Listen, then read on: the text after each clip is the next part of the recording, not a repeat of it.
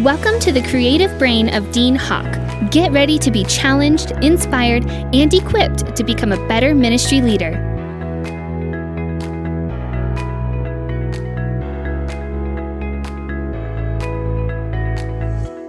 Hey, this is Dean, and welcome to this month's podcast. I hope you've been having a great summer.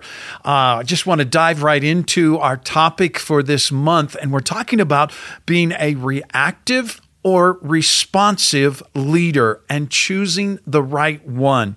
And so as we initially look at these two, both of them are a reply to something said, to something done, to a problem or a given situation, but they are unique and distinctly different. I can react to an email or I can respond to an email. I can react to an accusation or I can respond to an accusation. And so let's talk about react and a reactive response first, and that behavior. Typically, a reactive behavior is action taken without sufficient thought or planning. We truly just, a ball is thrown at us and we put our hand up and we catch it. We didn't really say, the ball is coming, I'm going to catch it, put your hand up. Okay? It's a reaction. And typically, it's done without sufficient thought or planning. So in the workplace, it's one of the key causes of a poor work performance, of challenged relationships, and poor communication skills. And what's interesting is one of the definitions for the word react is to exert a reciprocal or counteracting force or influence. So if we feel threatened verbally, or someone makes an accusation, or why didn't you do that? Our first way that we want to come back at that accusation or that question is to react. I'm going to tell you that's usually not our best response, because a reaction is typically a pushback to the pressure or the force we're sensing, and it's usually not the best path. Another definition of react is to act in opposition to a force or influence, usually used with against, and so we're opposing that with a counteractive force. And so reactive behavior is immediate, and it's without conscious thought, like it's kind of a knee-jerk kind of response. And here is a big one that defines reactive behavior. Reactive behavior is often driven by our emotions. Example, you get an email Sunday afternoon about something you said in your sermon or something that happened in the service. And boom, you are ready to react. The words are there. You could fly off. You can set the record straight. You could blast that email back out, but it is an emotional defensive reaction. Potentially your spouse makes a statement that you disagree with or you feel like is an accusation. And if you're not careful, you're going to react and you feel threatened. So you're going to push back with counteractive force. We react. And we all know that doesn't typically go well for us. Well, in the leadership realm, I often see leaders making foolish decisions as they are continually just reacting to the circumstances around them. They're running around putting out fires, but they've never stopped to slow down and contemplate what is the source of these fires. Well, I'm having to take care of this situation. Now I'm running over here. I got to take care of this, and this person said this, and I got to take care of that. And they're not. And they're just reacting in ministry, and they're not giving some thought. And so a reactive leader is often a worn-out leader. A reactive leader is typically a defensive leader. And a reactive leader is most likely losing people on his or her team because they are struggling in the relationship. They are struggling to unify and to connect. Now let's talk about a responsive leader and the differences there. The definition of respond is to say something in return, but watch this, to show a favorable reaction. And so a response implies thoughtful action that considers both long and short-term outcomes in the context of the situation at hand. So reactive behavior is I'm gonna do a quick response to what I see happening. A response is going to process, analyze both, if I respond this way in the short term, what is going to be the long-term effect? And so here's the big separation. A response is not based on emotion, but it's assessing the facts, it's looking at the big picture and analyzing the options and the best way to respond. And for most of us, a reaction is defensive. And likewise, a response is going to be a more balanced reply. So let me give you an example. You're walking down a trail, and there's a small hill in front of you, and over the ridge, over the small hill on the trail, comes a bear in a jog and a trot coming right towards you.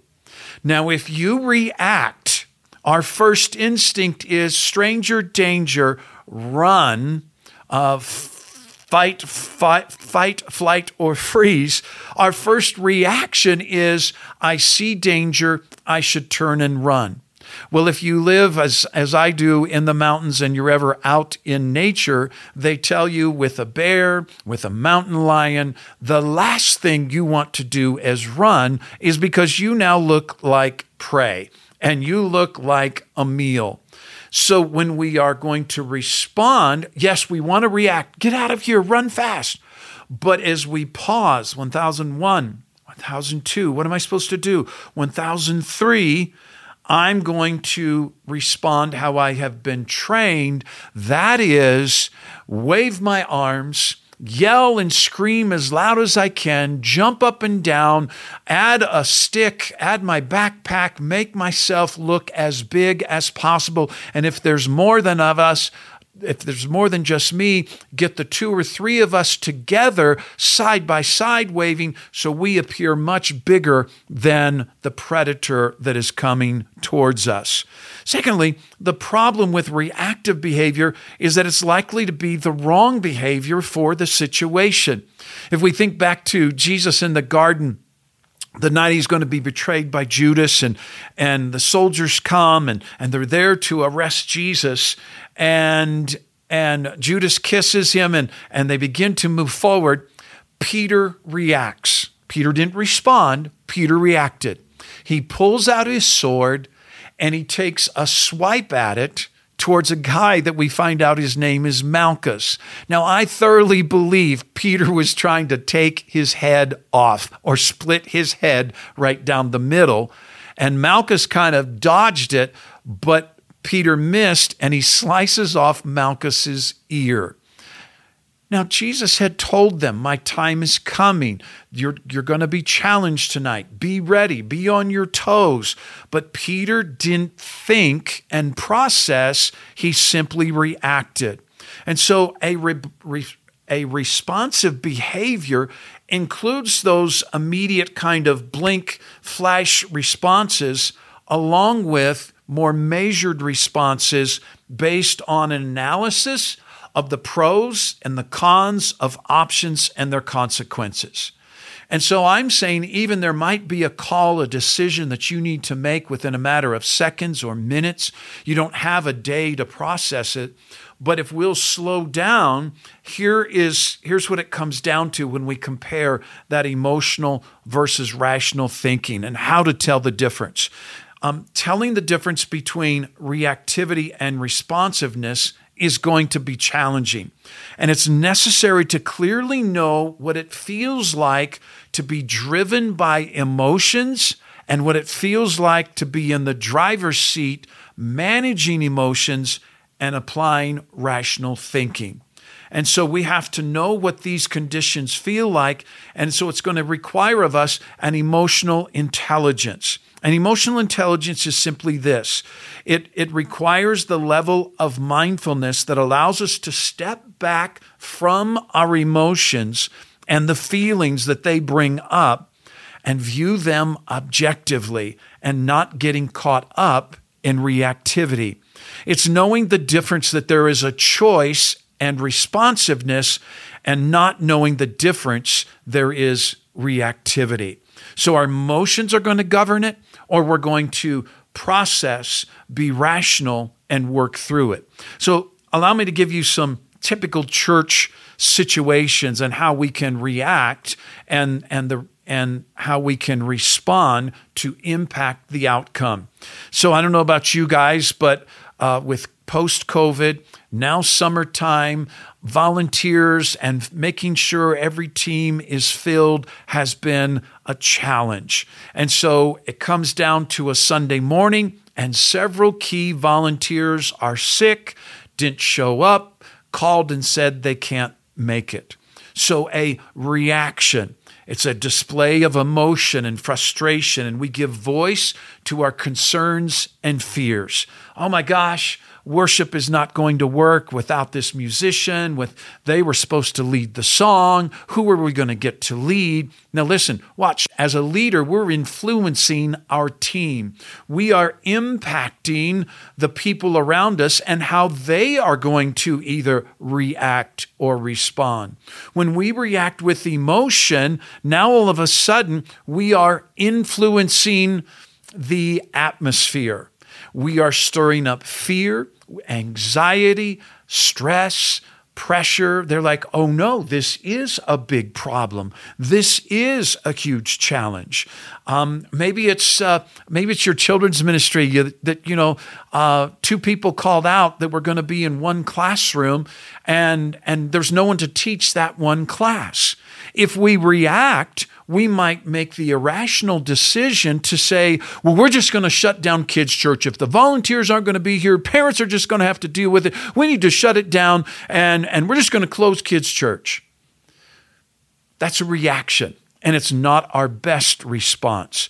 And so we have just conveyed to our whole team, the worship isn't going to be good. Our children's ministry isn't going to go well. We could combine classes, but now it's just not going to be the same.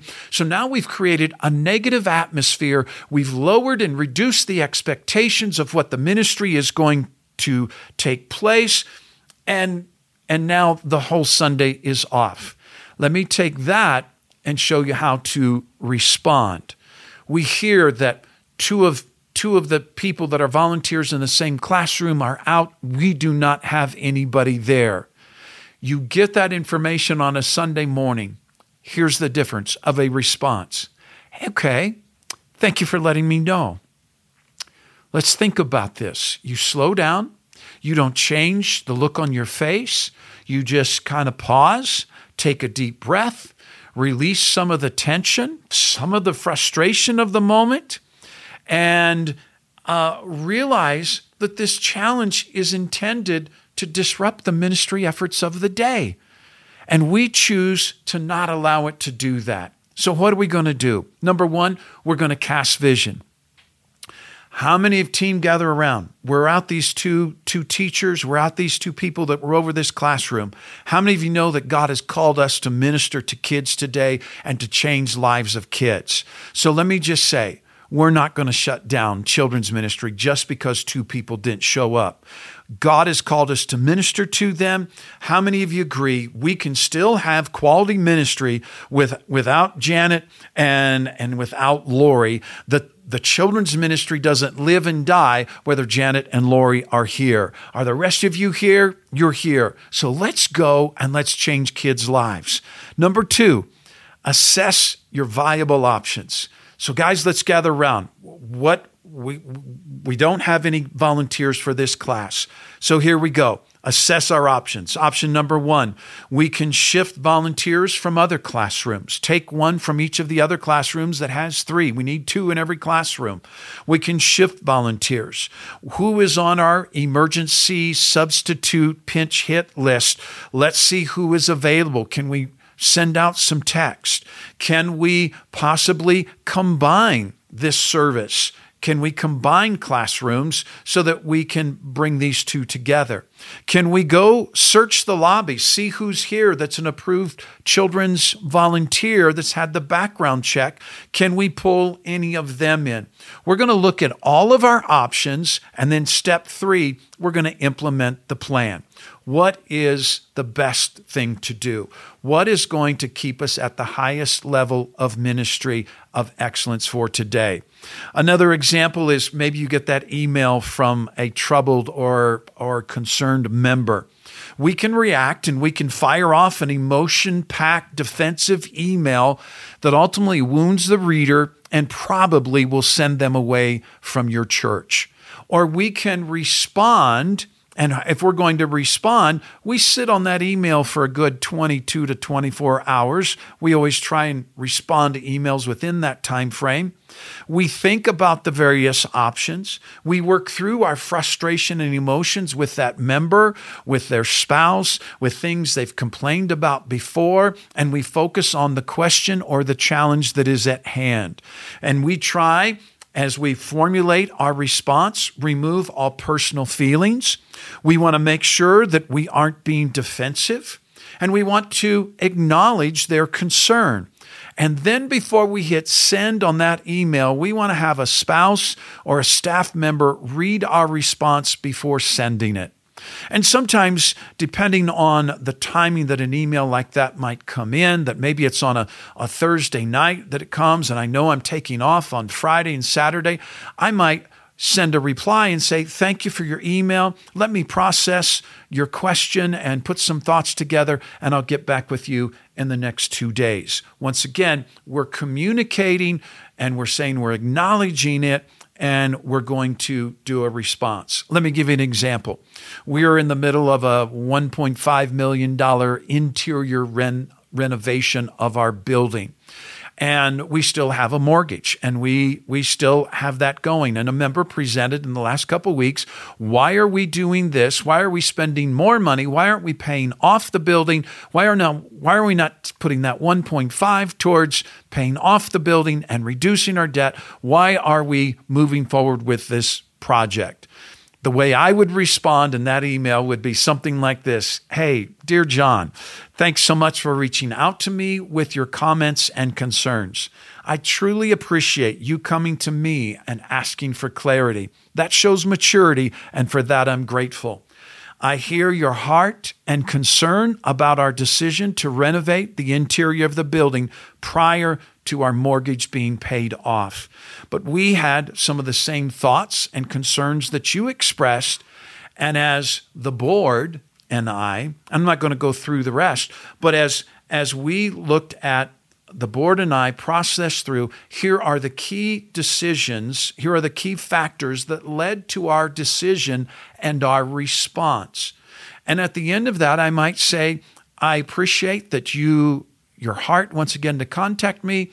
I appreciate that you and I might not see eye to eye, but I love it that you are interested in us being a debt-free church. And I admire that and respect that. But due to our needs in children's ministry and our priority of ministry to children, this is the response that we have taken. I can tell you that comes across much better than a reactive kind of email.